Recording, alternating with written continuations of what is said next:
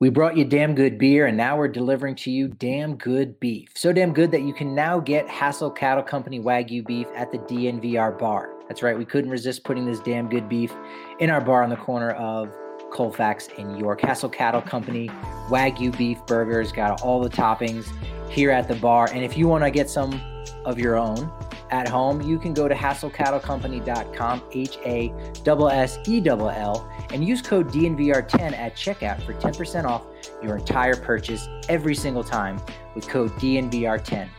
That's your first pitch. Now let's play ball.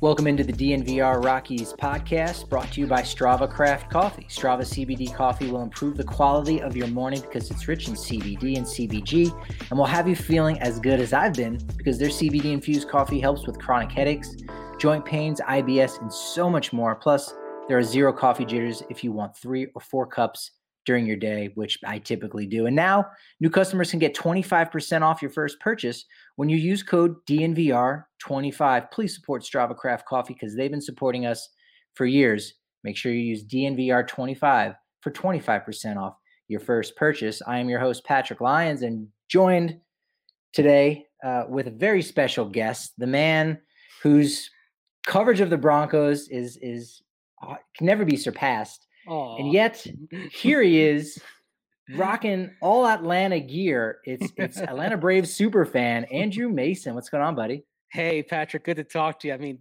what you're seeing here, I have on a throwback cap, kind of a throwback. It's not quite accurate because it doesn't have the white panel on the front, and then a throwback logo shirt.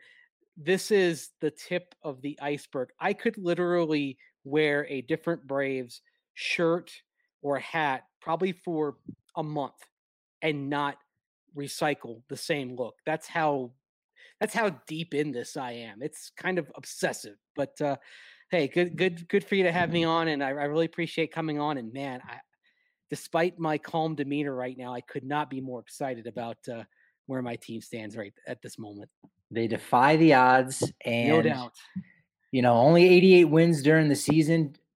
A favorite to win the NL East, and it was a struggle. In fact, I think I heard somewhere this morning that they spent 127 days of the season at or under 500, like to give you some perspective of how much this team kind of struggled to get their feet underneath them. And then they go out and defeat the 106 plus win Los Angeles Dodgers without Ronald Acuna or Mike Soroka.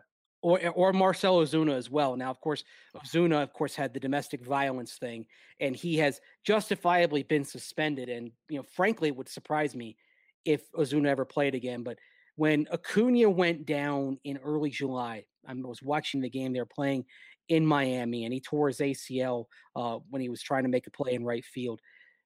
Between knowing that Ozuna wasn't coming back, Mike Soroka, by the way, Soroka's torn his Achilles twice in the last 14 months. I mean, he's been through just an amazing amount of physical heartbreak. And when Acuna went down, you really thought, man, this team, they haven't, like you mentioned, they haven't been able to get above 500. It was so weird because they would get to 500 constantly through early August, and they would never get over. Like something would always happen. They hit 500, and then they'd have a bullpen game, and it would go horribly, or just some misfortune always seemed to be there. And so they're starting August. They're 52 and 55 when they go to St. Louis, and St. Louis had not gotten that hot to that point, and then it began to turn around. It really, we'll dive into it, but really incredible. And you think of all the Braves teams over even the last couple of decades, Patrick, that have been to the playoffs. They've been to the playoffs 13 times since they last went to the World Series in 1999. And this was probably the homeliest and least likely of all that you thought that was going to do some damage. But as Mookie Betts said, they're a hot team right now. And sometimes it's all about being hot at the right time. And they were hot at the trade deadline. I think since July 30th, they've been That had the best record in the game at that point, and they Yeah. add 4 outfielders, not 3, not an entire outfield, but enough to, have some off days and enough to have a DH in the World Series, which we're gonna see here Mhm. at the first 2 games opening up in Houston, probably get Jorge Soler, as the DH, Right. and that's something that we don't typically see for these NL clubs, is having that one extra big bat coming off the bench. For the Rockies in 2007, it was Brian Spilborghs. It was, Yep. a backup, essentially a platoon center fielder. So for Mhm. Atlanta to have that much firepower, credit to everyone in that front office, particularly Mr. Alex Anthopoulos. Oh, this is his triumph. I think the fact that this team is here, and you look at the guys they picked up. Adam Duvall, you know, he still has a lot of power. Now he's gonna strike out a lot, but he was with the team in recent years. Braves let him walk in free agency to Miami. The funny thing is, Patrick, in those first 4 months of the season before they got Duvall back, Duvall actually absolutely crushed the Braves. It was like every time he went against Atlanta, he was determined to show them they should have re-signed him in the offseason. And then by that stroke of luck, they get him back. You mentioned Jorge Soler, who you go back a couple of years, great power hitter, had struggled, but was starting to put it back together very quietly in Kansas City in July. But it was still kind of a buy low thing on Soler, and he's been terrific. And then, of course, Jock Peterson was the hero of the NLDS against Milwaukee. And then Eddie Rosario, who talk about a trade. The Braves got rid of Pablo Sandoval, who had some big king shaped bats in the first month, but then hit the wall in a big way, clearly was done. And the Braves get Rosario, pick up that salary in exchange for Sandoval, who had delivered nothing for 3 months. And the guy goes on and is the NLCS MVP, was the hottest player in that series. I mean, it's almost like it's someone who's at the casino and is on a hot streak. Like they keep like these 20-1 hots. They hit one, they hit another. And he came up 4 for 4 on these guys, Patrick. I mean, just absolutely incredible. And basically remaking an outfield with deadline deals and guys who were kind of platoon players. I mean, that's the credit to him, but I mean, there is a little bit of luck involved, and the Braves have been very lucky. So you can't dismiss that either. Yeah, there's a fallacy of sunk cost that, hey, Right. if you just keep investing, you're bound to get it out. And that's not true. And so Mhm. if Atlanta would have, only acquired one outfielder at that point and just tried to make it work with whoever they had left, have Orlando Arcia try him out in center field or something Oh. crazy like that. Why not? You wouldn't have blamed them because you go, well, Mhm. look, yeah, it was supposed to be your year, but Acuna's down and things just haven't turned your way. You wouldn't have blamed them if they just acquired one or two, but to Mhm. go all in like that really was gutsy. And yeah, they didn't have to give up too much. I like Bryce Ball as a first base Mhm. prospect that they gave up for Peterson, but Yeah. ultimately, Alex Anthopoulos, he picked up those phones, he hammered it and said, you know what, I want to do it one last time. And you got to think maybe he specifically wanted to do it for the man who's going to be a free agent this offseason, and that's Mr. Freddie Freeman. After 11 years in Atlanta, he's finally going to his first World Series. Yeah, I don't even want to think about him being a free agent, especially with what is looming labor-wise here coming up in the storm clouds of a lockout that are looming in December. I certainly it's funny. Like there are some reporters down there who are pretty plugged in, who keep insisting Freddie Freeman is going to be back, but until he's got that John Hancock on the contract, I'm going to be nervous. And and when you see how players have kind of aged in their 30s, and we've seen how contracts can look on the backside of those. I mean, I hate to say it, but like the Todd Helton contract, that was not a good contract toward the end of that time. And maybe you worry a little bit about that with Freddie Freeman, but feel like I hope they reward him, but maybe Freddie kind of looks at what Anthopoulos did at the deadline and says, "Okay, no matter what happens in this World Series, no matter what happens with this lockout and everything going on labor wise, this is where I want to spend the rest of my career. We'll see, and maybe down the line, the DH will help a little bit as well, even though." First base, you should be able to keep playing that well into your 30s. But yeah, it's funny. Like I don't want to think beyond the moment, Patrick, as a fan, because it's such a great moment being in the World Series. But you see the lockout potentially, you see Freeman's contract expiring. It's like, oh gosh, I mean, well, it's going to be tense for the next few months. Well, it'll make you feel a little bit better Yeah. to know that they've got about 120 plus $1 million on the books for 2022, with Right. the biggest contracts being, Dansby Swanson. I think he's in his final year of arbitration, Hmm. and Max Fried's making 7 million. Other than that, it helps that Ronald Acuna was signed to essentially the most club friendly contract in the history of all time. Ozzy Albies a close second Second. behind that. Yeah. So I think they're going to be able to afford that. And I think, again, that it's the right guy that you want. Like, say what Hmm. you will about Todd Helton, his production, but what he did, behind the scenes or as a member of the Rockies community, you say, I'm okay with that money spent, or Hmm. that sunk Right. cost, in a sense. And I think Atlanta might end up doing the same with Freeman. I think they will ultimately as well. Like I said, you're always nervous until it gets done. But the other thing that kind of comes into play with the Braves is um, they were able to reopen to full crowds before most teams in baseball. And while everybody took a catastrophic revenue hit between that and also with the development around that stadium around Truist Park, one of the key parts of it is there are a lot of apartments around there, and so this is a team that was able to maintain some revenue streams and not lose as much as some other teams did, and certainly that the revenue deficit over the last 18 months, that's going to affect what teams do, and it will probably affect some decisions the Braves make as well, but they should be able to tap into to some financial reservoirs that not many teams can. That being said, what keeps me up at night is the notion of Freddie Freeman signing with the New York Mets, because Tom Glavine did that back in the 2000s.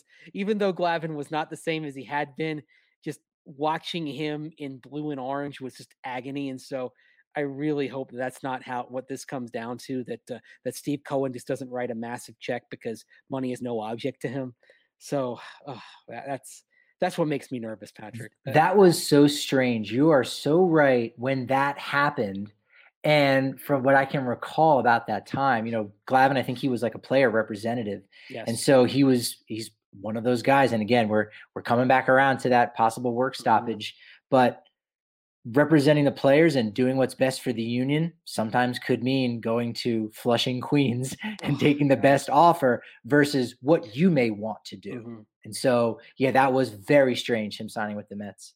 Yeah, and it was coming at a time when, if you go back to the 1990s, the Braves were a very free spending organization. Like, I mean, they signed Greg Maddux in free agency from the Cubs back in the early 1990s to kind of fill out that rotation. They already had Tom Glavine, they already had John Smoltz, and so when Ted Turner was calling the shots on his own, they basically were kind of the Dodgers or the Yankees. Money was no object.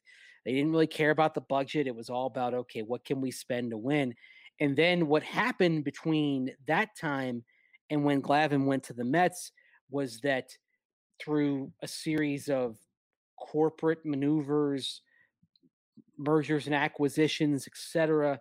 By that time, the Braves were owned by AOL Time Warner, and then eventually, they were swapped as part of kind of an asset and tax related swap, they end up in the hands of Liberty Media, which has been much more bottom line oriented than the ownership was in the 1990s. Now, that being said, Liberty sets a budget, and the Braves have never been they've never been like the Rays or the A's in terms of what their budget has been, but given the size of their market, not just Atlanta, but they have a massive secondary market throughout the South because there are no other teams until you get down to Florida, which isn't really the South, as it were. So they've got the Nashville market as a secondary market. They've got the Charlotte market as a secondary market. These are markets that could and probably should have their own major league teams, and that's part of the Braves' kind of general umbrella. And so they do have a big market. They do have the revenue streams coming in from the development around the park. And so, it's a team that hasn't really spent in the last 15 years the way that it should. And hoping that they'll kind of let this go, and they'll understand the value of a team that, if they keep Freddie Freeman and Freeman continues producing as he is, Patrick, they seem pretty poised to have this not be the last time that this core goes to a World Series. They've won 4 straight division titles, and they given, like you mentioned, the team friendly contrast with Acuna and Albies, they're pretty well positioned to keep on being a relevant team for the next several years here. Yeah, there's going to be a lot to celebrate in the next couple of years. And there's always a lot to celebrate at the DNVR bar on the corner of Colfax and York, right there in Denver. We've had some great events for the Broncos tailgate, Avs tailgate. There's watch parties happening all the time for Nuggets and Avs, Broncos, and more. So much happy hour every day at the DNVR bar from 3 to 6 with drink specials, appetizer discounts. Can't go wrong there. You know you can sign up for 50 cents for your first month on the DNVR.com. Or if you want an annual membership, you'll get a free shirt from DNVRlocker.com. And also, don't forget, you do get a bigger size beer when you're on the corner of Colfax and York. And there's a good chance it's going to be a Breck beer. And that's because Breckenridge Brewery is the official beer of DNVR. But did you know they're also our official seltzer? Yeah, they make Good Company hard seltzer. It's now available at the DNVR bar. And we keep it in stock just barely for you guys. And if you're having trouble keeping it in stock, head on to King Soopers, Costco, because you can get a 15-can sampler, the Tap Pack, as we like to call it, named after number 15, Raimel Tapia. Pick those up. Breckenridge Brewery's Good Company hard seltzer, an easy choice for a great company. And if you were at that tailgate against the Raiders, that's all anybody really remembers from that day. And that might be a common theme going forward with our tailgates. The tailgate was great. Don't ask me about the game, but you got some Breck Brew. If you had the all-you-can-eat pass for our members, you also had all-you-can-eat Sexy Pizza. They are a Denver community-based pizzeria for 13 years in the Denver metro area. They got hand-tossed deck oven pizza with made-from-scratch each morning dough. You can choose your own adventure with a wide range of their toppings, and they do something really awesome. It's called Philanthropies, where they donate some money to various nonprofits in and around Colorado. And so, in fact, if you're looking to have Sexy Pizza support your organization or to come out to one of your events, go to www.sexy.pizza and check out their About page for the donations link to see how Sexy Pizza can support your cause. Stop by any of their 4 Denver locations in Capitol Hill, Old South Pearl, Jefferson Park, and Park Hill. Keep an eye out for a new one coming in Trinidad, in the southern part of our state, in the very near future. Well, speaking about different parts of the state and different areas, Mace, for anyone that doesn't know, give them a brief little backstory on how a guy from Denver, guy from Colorado, is an Atlanta fan, and maybe that's misleading because you're not actually from Colorado, like many people in our state, right? Yeah, I'm just another transplant. Sorry. I came here in '02, and aside from a couple of years when I was living in North Carolina, I've been in Colorado since '02. But where I grew up until I was 11 was Richmond, Virginia, which is where the Braves had their AAA team in the International League, the Richmond Braves, up until 2008 when they moved down to Gwinnett County in Georgia, suburban park. That's very convenient for the Atlanta Braves to have call-ups, but kind of broke my heart a little bit when they left Richmond. But same time, that's what I grew up watching. When back in those days, Patrick, the Atlanta Braves would come and play a game against the Richmond Braves every year. And during some of the Atlanta Braves lesser years, let's just say that the AAA team did more than give them a fight in those games that they would play. But you'd see the guys come up and for example, saw someone like Tom Glavine. I saw Tom Glavine when he was struggling mightily as a AAA pitcher, when he had stretches where he couldn't get anybody out. But you saw the guys when they were in the minor leagues, and then through the magic of cable television back in the day and TBS, you'd see them when they got to the major leagues. So that's really how I became a fan, was just seeing the players in person, then following them on to the major leagues in Atlanta. And even though I've never lived in Atlanta, and so it's kind of similar to the story of a lot of Braves fans, because they do have a pretty national fan base, and you see it when they come play here in Colorado. Before the Rockies came into existence, people kind of picked their teams based on past connections or based on who they could see. And that's why you still, wherever the Braves go around the country, you still see a pretty decent pocket of fans in every road park around Major League Baseball, because back in those days when TBS was beaming the games around the country, they did pick up a lot of fans. So that's kind of my story. And the thing is, in the '90s, they got so good that even when I was still living in the Tampa Bay area, where I moved when I was 11, and the Rays came into being, I wasn't going to give up the Braves by that point. I'm like, no. I mean, they've won a World Series. They keep, winning one division title after another. I'm in, and so I'm in lock, stock, and barrel. Even though I'm not a fan of the tomahawk chop, I wish they would get rid of that. I mean, there are things, but loyalty is kind of a funny thing.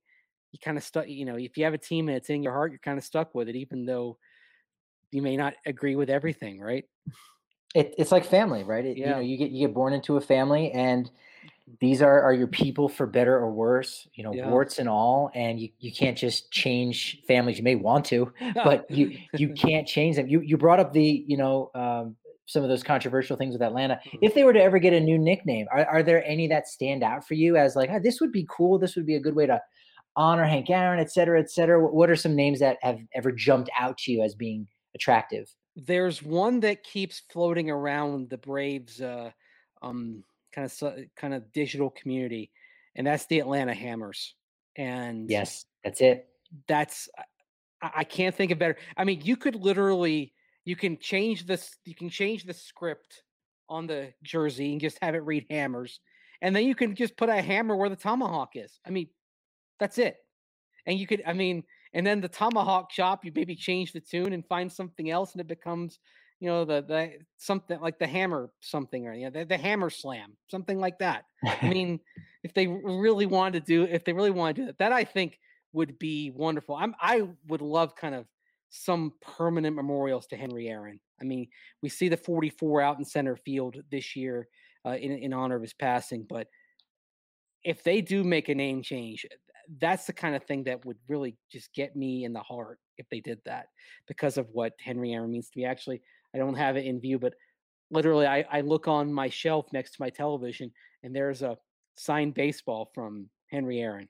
So that something like that, I think would be really cool if the being the Atlanta Hammers, and what it would mean to so many people. And so wouldn't bother me. And you know what? My team is my team. And I know there are some idiots out there that'll say, well, if they change the name, I'm not a fan. Oh, then you weren't a fan to begin with. Yeah, no, I love that take, and I love the idea of Hmm. going beyond even just the nickname of Hammers, but memorializing Hank Aaron. And Hmm. if Atlanta can get their money right, which they definitely do a good job with that, name the stadium Hank Aaron Stadium, right? Like Hmm. have that permanence, because there's only a few around baseball that have that permanent name that are just synonymous with the Hmm. club, and don't care about the advertising and the sponsorship and all that. So I think that would go even further if they were to become the Atlanta Hammers. I'd love that. Now, I mean, there's obviously Truist Bank is paying a lot of money for the name on the park. But I mean, maybe this isn't contractually allowed, because if you name the field after somebody, kind of like we see in college football, we see things like, it's Ben Hill Griffin Stadium at Florida Field, or Doak Campbell Stadium, Bobby Bowden Field. If you name the field after him, it would people would start calling it that rather than the corporate name of the park. But I mean, if you could do something like Henry Aaron Field at Truist Park, I would just love that. And even or something permanent on the jersey as well. We see, like in the NFL, um, the Chiefs have a permanent AFL Lamar Hunt memorial on their jersey. The Bears have the initials of George Halas on the sleeve of their jersey.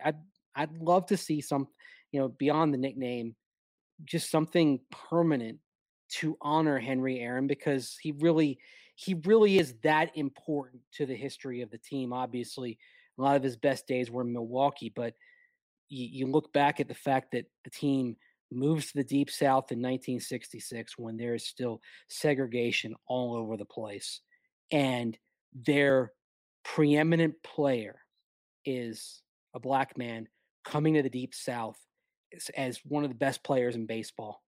and he breaks Henry Aaron's record right there in Atlanta in the Deep South in 1974, and what that meant to so many people. It's social. It goes beyond baseball itself.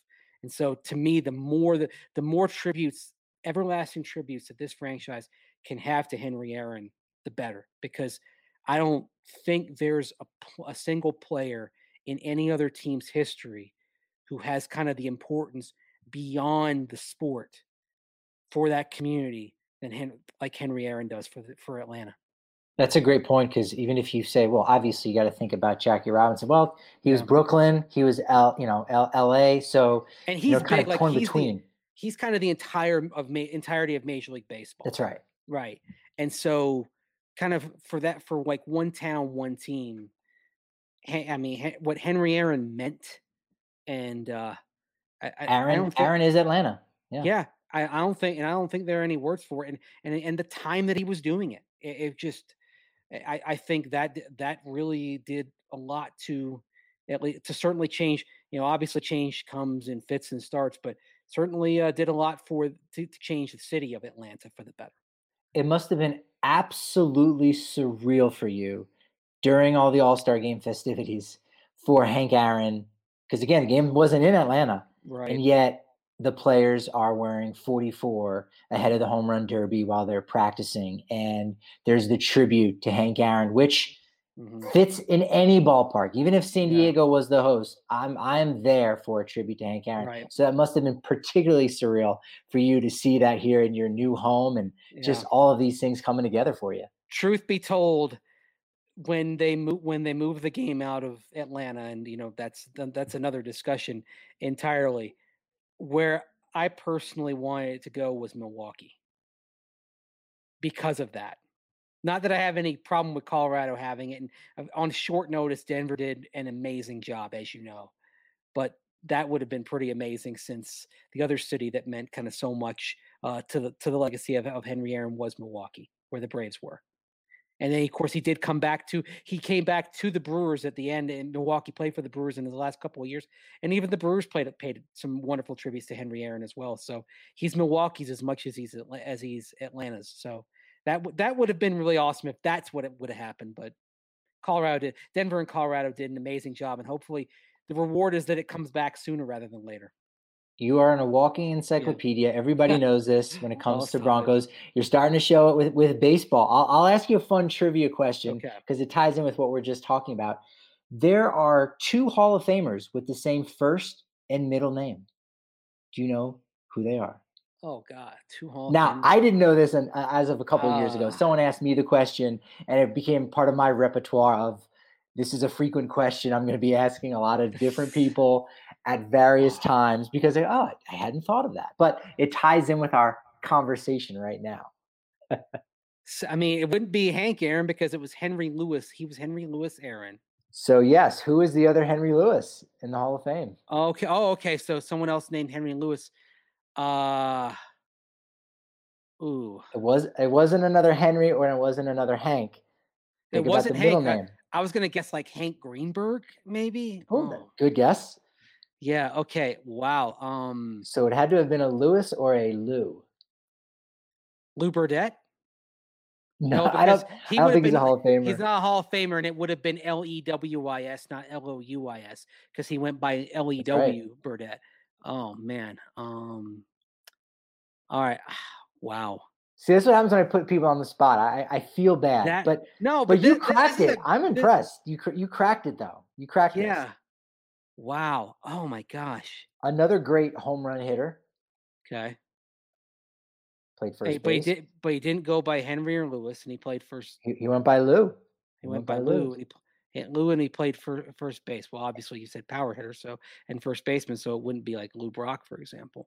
Correct. Um, And it was a gentleman who also yeah, essentially played for his hometown team. Hank Aaron, of yeah, course, from Alabama, but right. Home nearby region, yeah. went to Columbia University in New York. Oh, Lou Gehrig. Yeah, yeah. There we So there you go. go. Two Henry Lewis. Henry Lewis Aaron, Wow, Henry Lewis Gehrig. you I know love what? that. The funny thing is, I did a book report on Lou Gehrig when I was 8 years old, and I don't remember that his full name was Henry Lewis.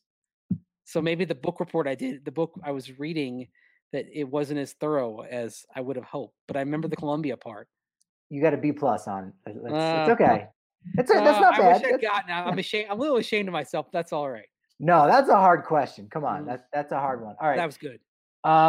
Favorite Atlanta players all time. We talked about Glavin a couple Mm, times, but who was your? If you had one guy that if you're flying into mm. Atlanta for a special event, and they're like, all right, Mace, who do you want? We're gonna give you 20 minutes alone with this person, whatever it is. Who's your guy? Oh my gosh. I mean, wow. Living or dead. You can have Hank Aaron if I you want. would have wanted 20 minutes with Henry Aaron Sure. no matter what. Um, but kind of as far as I think like of players that I grew up with personally, um, the answer is obvious, but Dale Murphy is when I was a kid, that he was the star. Like when the team started to struggle, he was still the reason why you watched. And of course, as you know, played for the Rockies at the end. He was chasing that 400th home run, and he had no power left in his bat. And he was too short, and oh man. But Wasn't it great to see him throw yeah, out the first pitch? He had on yes, the Aaron jersey and he took it off, and then he's got the pearls. That yeah. was like I was really impressed with how up to date he was with all these references. He still he hasn't. I don't know if it's still there, and because a lot of things changed during the pandemic. There's a restaurant that has his name on it, not too far from the stadium, about just across the highway from where the Braves play.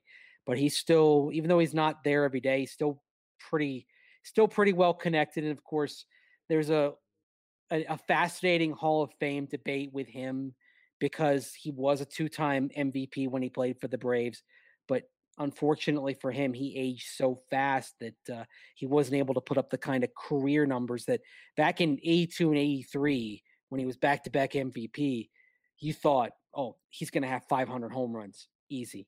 And yet he got, as some guys do, he got old in a hurry. But yeah, for kind of my generation growing up with the team in the 80s, he's the guy. And then kind of as I got into my teen years, you start getting into the kind of the Glavin and Maddox and Smoltz years and all that.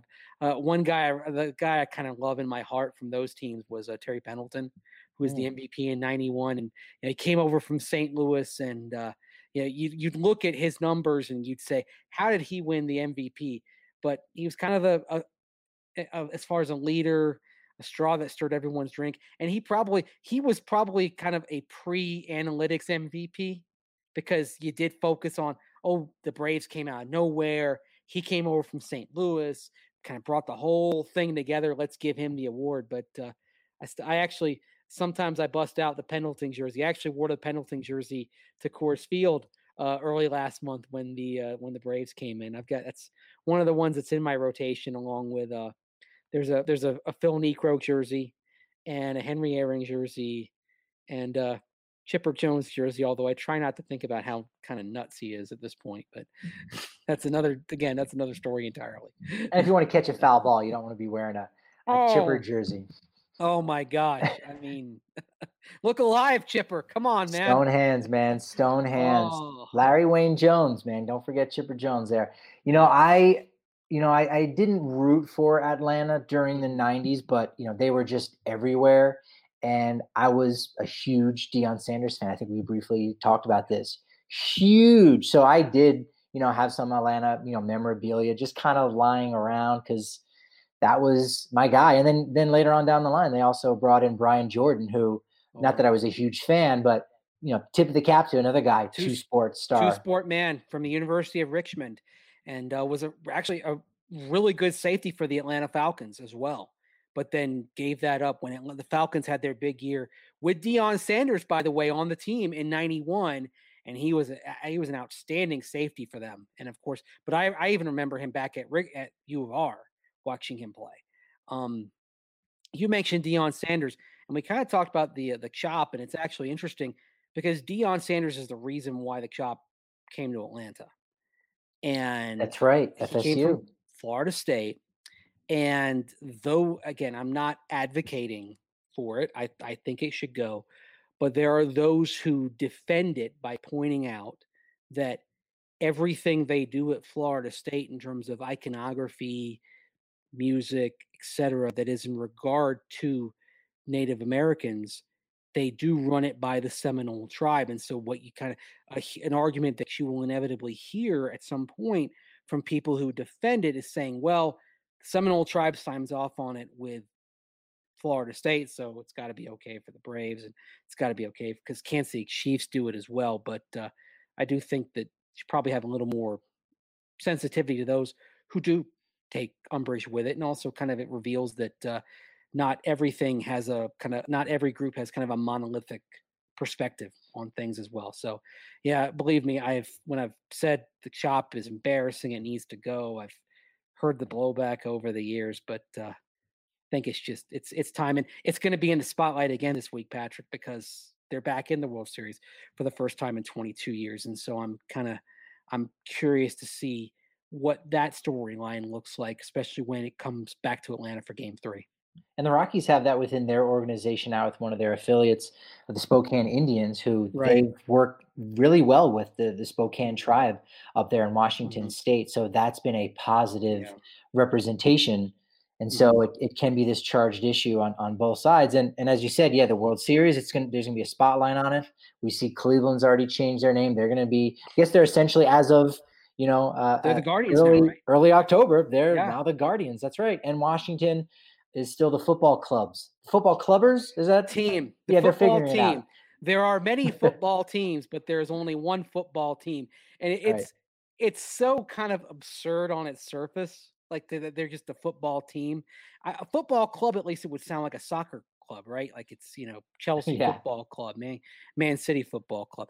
Football team just almost sounded comical, but I take pleasure in when I'm writing stories this week, just referring to them on second reference as the football team and in caps, because it's just so kind of crazy on its surface. But the interesting thing, like you talk about, like with the Indians, part of the problem was Chief Wahoo, right? And they kept using that. Atlanta's kind of, interestingly enough, like you go back to the 80s, and when they changed their uniforms to the current template, they brought the tomahawk back from their Milwaukee days, but they had what they called they had a Native American logo that looked like it was it was an icon screaming. They got rid of that. They had a mascot. I mean, this is as crazy to get, and again, different time. They had a mascot that would dress up in a native outfit that was called Chief Nakahoma, and set up a teepee in the outfield seats. And that, I mean, you look back on that, I mean, it's like, oh my goodness, but it was 1980s. I mean, my brother went to a high school that was nicknamed the Rebels back then. I mean, this is just, it just shows you how much times have changed.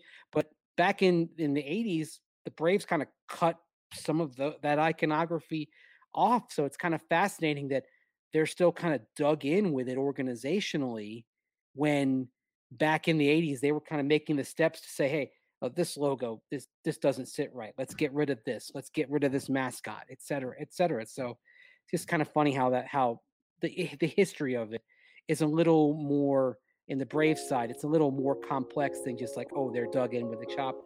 No, they were actually cutting a lot of these things out back in the 80s.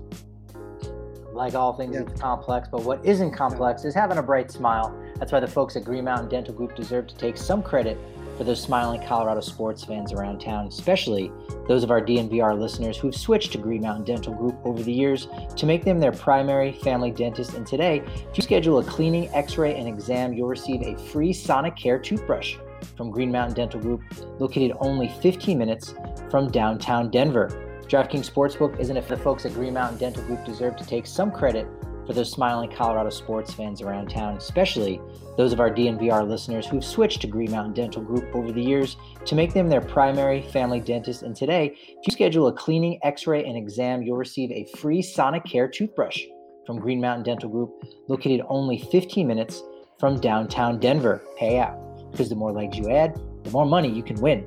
DraftKings is safe, secure, and reliable. Best of all, you can deposit and withdraw your cash whenever you want.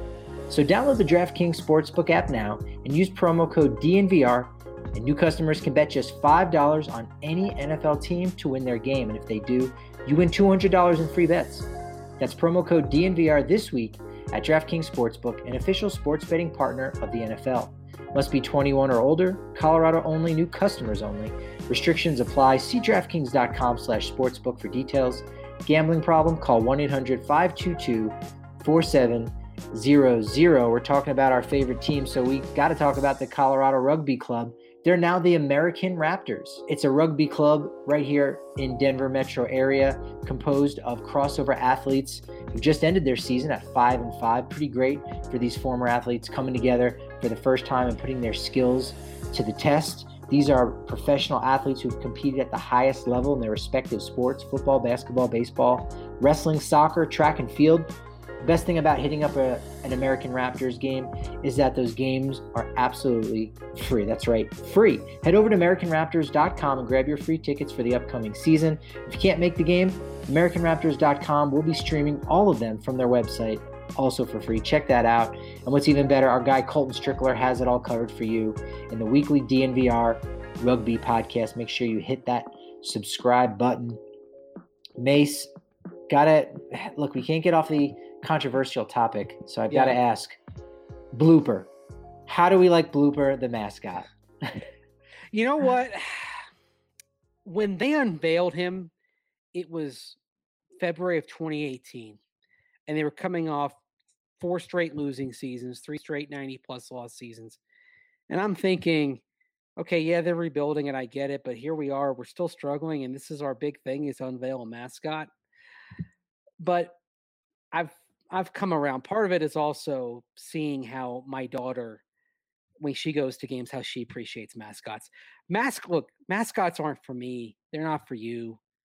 They're for the kids. No, they're for me. They're for me. Okay, I love all mascots. right. Yeah. My wife adores mascot. Like, that's all she's paying attention to during the game, is she's just looking around to see the damn mascot. So they actually are for me. But I continue. Yeah. I know what you're saying. Yeah, but they're for bringing for kind of connecting with people, connecting with kids in particular, and making it fun. I mean, it is. I mean, obviously people get, go up and down with the wins and losses and the results, but it's still a game. It's still supposed to be fun. That's why, like, I have gradually come around on Dinger, like, to where I'm like, okay, yeah, I get it.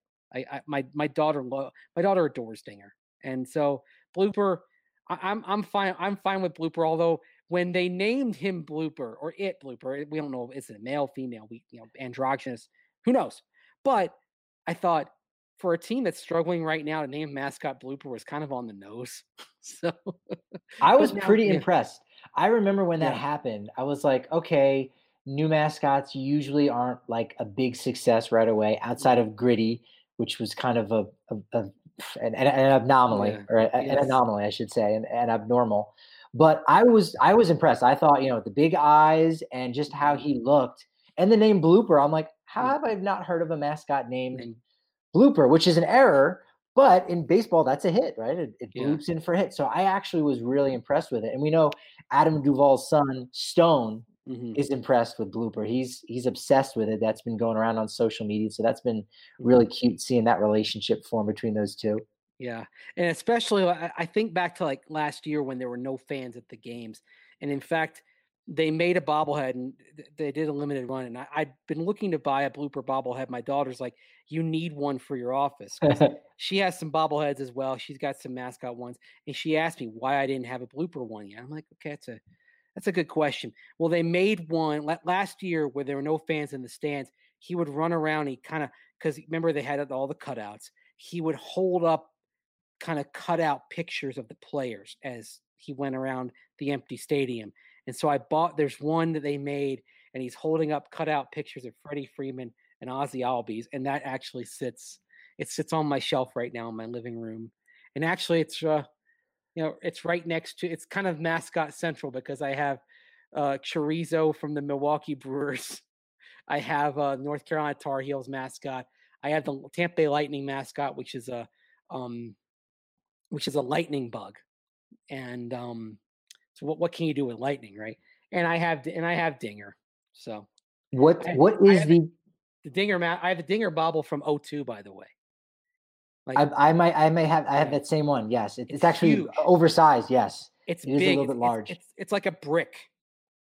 Yes, it's very heavy. Ex What's the collection up to now? I imagine the way you're talking about your bobbleheads is with a Yeah. love like Zach Hampel talks about the foul balls and the home run balls. He's got the count 11,273. What is your bobblehead count at the moment? At the moment, it's 240, but I don't have them all out right now. I can only have but so many out. I've got about 100 on display right now, and every couple of weeks, during the season, I don't really have time to clean. So every couple of weeks, I have somebody come in and kind of clean my place here, and I think it drives her a little bit mad.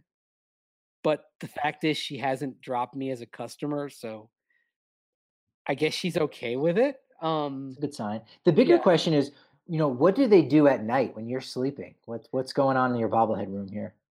I'm convinced that it's sort of like what John Madden says with the Pro Football Hall of Fame bus that they talk to each other. I think I think there's something like that going on. It might, kind of like a night at the museum thing where they're coming alive and wreaking havoc. And it would, you know what? Sometimes I feel like there are things in my living room that are moved, and yeah, maybe. Well, this is not it's like Julius Pepper's Panthers one here, and maybe Julius and there's my. This is an old Dale Murphy one, by the way, and maybe they're up to some things here. By the way, they do not make bobbleheads the way they used to like 18, 20 years ago. They're they're a lot lighter now and flimsier. Like this Dale Murphy thing, kind of like the Dinger one that I have. It's basically a brick. I could use it if I ever really got mad. I guess I could use it as a doorstop, but I'm not going to because I value them too much. The Probably heads bobbled a lot more because of the weight and the right. spring technology. But then I think people were breaking them, so you're right. They kind of changed it up a Yeah, little bit. And here you got a yeah. nice little triptych, This so to speak, a little three person. What is? Oh, this is yeah. slide. Sid Yeah, Bream. Sid That's it. Bream sliding. Although Mike Lavalier here, he's smiling. Sid Bream just slid past you, and you're smiling. I mean, come on. So That's good. Who's I the umpire? I don't know the answer to that question. I'd have to look that up. That's a good question. I tend to excise the good umpires from my mind and focus on the Sam Holbrook and the infield fly rule. That's another story entirely. Oh But yeah, we should go there. No. somewhere I don't have it. And I guess because I just kind of moved and I recombobulated. It's not on my shelf right now, but it is a bad memory. The Twins years ago, and I ended up buying this on eBay, gave away a bobblehead of Kent Herbeck pulling Ron Gant off the first base bag in the 1991 World Series. And I look at that and think, why on earth did I spend $60 for something on eBay that brings back one of the worst memories I have? Because you're a sports fan. I So you're guess. a good sports fan, right? A I tortured sports fan. Yeah, I like to confront it, I guess. I have no clue. I have Former no clue Rockies why. great, Ron Gant too, right? Former Rockies great. When you think of Ron Gant, you think about his, I don't know, 60 games with Colorado. Hardly. How many people, it's funny, like you think of like Ron Gant and how he cycled through back in it was 2001, right? Then when he came through Colorado, how many guys like came through Colorado for cups of coffee at some point? Oh, plenty. Oh, especially in the 90s and 2000s. They're like, "Oh my gosh, Dale Murphy's kind of the patron saint of that." But like how many others had a brief fling like Ron Gant did? I mean, you could throw in Darren Bragg in 2000 Oh, or Stan Belinda. oh my gosh. Do we want to get how obscure do we want to get? Do we want to mention Micah Bowie back in 2008? Yes. Octavio Mm, Dotel, I mean, he's played with just about everybody. yeah. So That's we also tended to see more of that before teams really got a greater hold analytically on who they would bring up to kind of fill gaps budget wise. Know what I'm saying now? Like what do you gain from signing a vet near the end compared to just calling somebody up from AAA and seeing what he has. Yeah, that's definitely gone by the Yeah. wayside. They're not keeping around guys at age 36, 37, especially if it's a guaranteed deal. It's now a minor league contract, and now that Yeah. 36, 37-year-old guy has to, battle for a spot on the roster with a 23-year-old kid. Yeah, Yeah. it's not it's not as desirable as you think. Yeah. Not many Jason Giambis anymore, are there? No. All right. Well, if Yeah. we're talking about Atlanta and Colorado guys, and you were in Colorado, when this happened because it was only a few years ago. But Tyler Matzik, I mean, he's been, Mhm. the darling right now for Atlanta. Of course, everyone wants to see Freddie win and Ozzy Albies on the Atlanta side, but here in Colorado, Tyler Matzik has been the dude, and just fills your heart to see him come back after having the yips and Mhm. seemingly flame out as another one of those picks that the Rockies had early on in the first round that didn't have, the career that was expected of him, and now it's finally coming to fruition on the big stage. The old cliche about a lot of relievers being failed starters, right? And for reasons that, as we have learned, that were beyond Tyler's control in a lot of ways. It didn't work out from his starter. He took that circuitous route, but there was something I saw when I was reading on Sunday that it had never happened before in the postseason, that a reliever had come in the seventh inning or later with runners on second and third and nobody out, and that he struck all three of them out. And this is why, even though he had a limited sample size in the series compared to, say, Eddie Rosario, you could make a case for Tyler Matzik being the MVP of the NLCS, because at that moment you've got the Dodgers basically at the brink of tying the game. Luke Jackson, who's historically allows a lot of base runners, but had been reliable this year, had really just unfortunately picked a bad time to revert to like 2018 Luke Jackson. And he's also fighting a crowd that at that point feels like it's about to melt down. Atlanta may have at that moment had a home field disadvantage. And he comes in after all that he's been through over the years, and it's not just the pitches, it's the mental fortitude as well. It's the confidence that he had. And then they send him back out there for another inning. He shuts the Dodgers down again in the eighth. I mean, there's not a better story given the path that he went through. What was the team that he was with? The Texas something or Air others? hogs. Thank you, the Air Hogs. I mean, you get down to a certain level of independent league baseball, and the nicknames feel like they're randomly generated from taking two words and combining them. Like, okay, air, sea, land, and then we got some mammals here: hogs, tigers, lions. Oh, boom, boom, air hogs. There we go. And the fact that he never gave up on his dream. He never gave up on who he was. And as you know, he had the stuff. Physically, he had the Mhm. stuff. It was, basically shows how much of the game is mental and having to overcome that. And just an amazing comeback story. And this is 2 years now that he's done it for Atlanta, that he's been one of the most reliable people in their bullpen. They've found a role for him. And the other thing I think is interesting is that when when you see a guy wearing number 68, okay, that tells you what the Braves thought of him and his chances when they brought him in, right? He's got the spring training high digit number, and he's still wearing it. I hope he always wears 68, because to me, when I see him out there in that jersey, it reminds me of where he was and how far he had to come. That he was a fringe guy, non-roster invitee, down to basically one last shot, and here he is pitching high leverage inning in the hottest spotlight that you can imagine, and being and I mean, and shutting down, and again, like I said, doing something that literally had not been done in all of postseason baseball. I mean, how can you not be romantic about baseball when you think about a story like that? It's wonderful. It is, and he's It's owned it. He's owned the yeah, number 68. Like, I I love know. that aspect of it, and so, yeah, we hope for him to have some more continued success here in the Uh, World Series. I know your so prediction is Atlanta to win. It has to be, right? Or do you I listen to your head, or do you have to vote with your heart? I have a habit of picking against my team at all corners. I like that. You know why? I Because you can't lose. If you get it right, you look thank smart, you. and if you're wrong, guess what? Your team just won it all, baby. So It's genius. I'll pick them to get swept. I mean, I, on Friday when or on Thursday or Friday, it was Friday. My bad. When I wrapped up the radio show that I do from 4 to 6 on weekdays, um, I was asked by our producer, Macy, going to pick the Braves this weekend? I said no.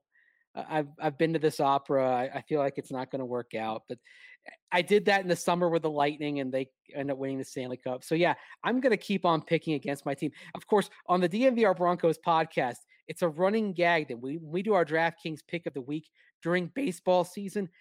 When I look at the picture opposing the Braves that night and the strikeout over under, and I always say take the over. Part of it is the Braves can be a bit of a free swinging team. They could do well, and you could feel the air being torn constantly. That bet has come out in my favor 72% of the times I've been doing it. So I stick with it. But it's kind of a running joke that my DraftKings pick of the week every week in baseball season is a pick against my team. When you know, Yes, right? yes. You know. I know where Um, my team is weak.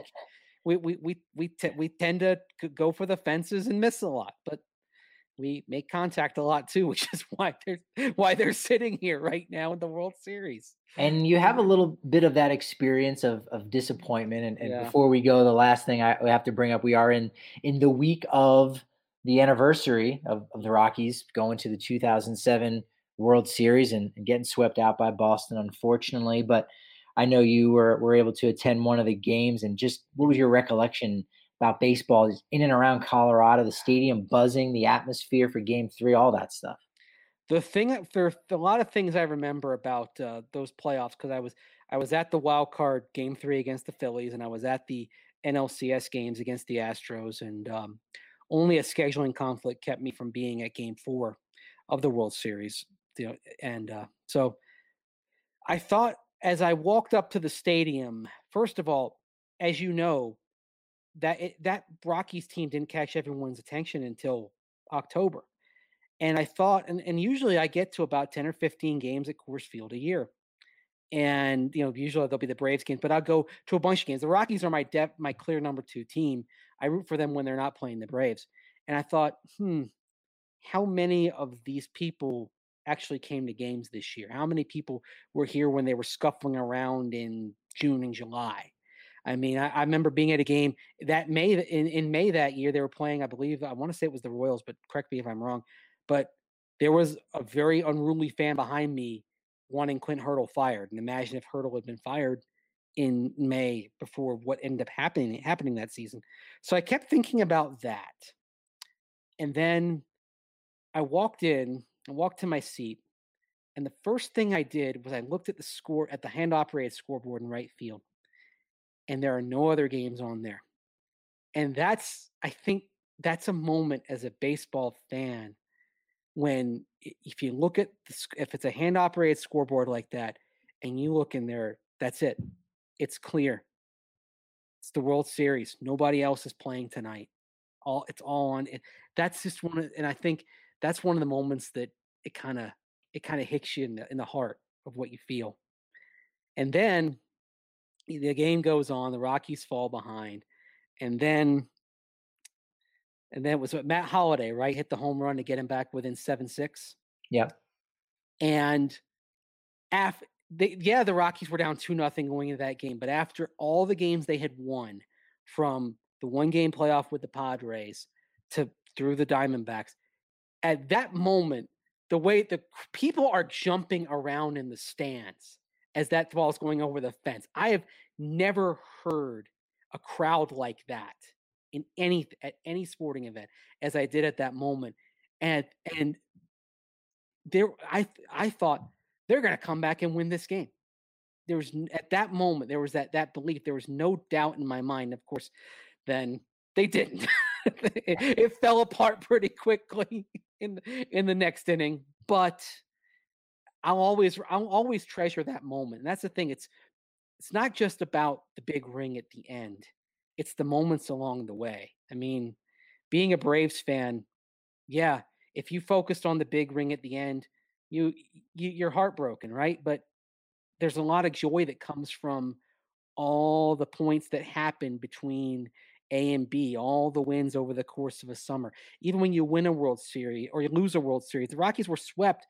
There's joy in that moment when Coors Field was electric with happiness and giddiness. It just this is it's part of the it's part of what's cool. It's to me it's one of the things that makes baseball different from football. I feel like football is so focused on the end result, whereas baseball, I feel like there's a little more chance to kind of appreciate everything along the way, and there's a savoring of that. The Braves might go out this week and get swept by the Astros, and if that happens, I'll be melancholy. But it won't take me long to start thinking of Jock Peterson's 3-run blast against the Brewers, or Rosario hitting a 3-run homer in Game 6, or the walk-off wins against the Dodgers, or sweeping the Cardinals to get back to 500, which right after they've made those trades in early August, and that's when you look and say that was when it was starting to come together. Or even I think back to a series in September, the Braves go to San Francisco and they lose Game 1 Friday night in heartbreaking fashion. Will Smith gives up the tie-breaking home run. They lose in extras. They lose the next night, and then they rally back and win the third game of that series. Stop the bleeding. Keep themselves in first place. The Phillies are starting to close on them. It doesn't matter if I want to win the World Series, but you know what? All these moments are things that I savor too. And that's so I think back of the Rockies in the World Series, just because they lost in 4 games doesn't mean I don't have such wonderful memories of the experience of it all, of even that moment where you thought they were going to come back. I'll take those with me to my grave. And that's a really long answer to a short question. And I apologize, but I just get carried away when I think about the emotion of that moment. No, I love it. It's anytime that your team or even your home stadium, like the All-Star game was this summer, when you're the epicenter of the baseball world, even if it's only part of it, because sure, they had one game in 2018 against the Brewers in Game 3, and it was snowy, it was crummy, but all of the baseball world was watching to see what was going on with our team. And that's really special. And yeah, the end result, you don't care to remember, but the fact that they were even there, right? That it even existed, that it even occurred is still so special. There is. And I think like there are Broncos fans who feel bad about the 2013 season because it ended with them losing to the Seahawks in the Super Bowl in humiliating fashion, right? And yeah, the ending was bad. But I think back on when they won the AFC Championship on a perfect sunny day, and Terrence Knighton has the game of his life and he sacks Tom Brady on 4th down. And I think back on all the Peyton Manning, all the touchdowns that he had along the way of that season. And sometimes, and I think maybe that's why sometimes I enjoy from a fan perspective baseball more than football. And I think soccer is kind of the same way. And I'm a big soccer fan as well. That I feel like there's a little more focus on the process and the steps rather than just the bottom line end result in those sports. All right. I didn't realize you're a big Tampa Bay Rowdies fan. All right. I actually am, as far as my second tier team. I'm a huge Manchester City fan. I rarely miss a match if I can help it, but yeah, it's weird that football is like not my favorite sport from a spectating perspective. That I'm more of a baseball and soccer guy. So I mean, go figure. The more you know with Andrew Mason. That's it. Mace, this was just so much fun. Thank you for coming on. We'll have to talk again this off season. Would love to. If we get one, we'll see what happens. But when Atlanta makes some moves, you're the representative. I'm gonna be coming to you right away, talking about what kind of minor league signings Atlanta has made and what's going on in Gwinnett, as well as all their other little affiliates they've got down in there in the South. So it's been fantastic chatting with you about this. Hey, always a pleasure, Patrick. Thanks for having me on. Make sure you're following him with his Broncos coverage, as well as some Atlanta fandom for the next week on Twitter at Mace Denver. I am at Patrick D. Lyons. You can follow all the Rockies and baseball coverage at DNVR_Rockies. For DNVR Sports, he's Andrew Mason. I'm Patrick Lyons. Thank you for listening to the DNVR Rockies podcast.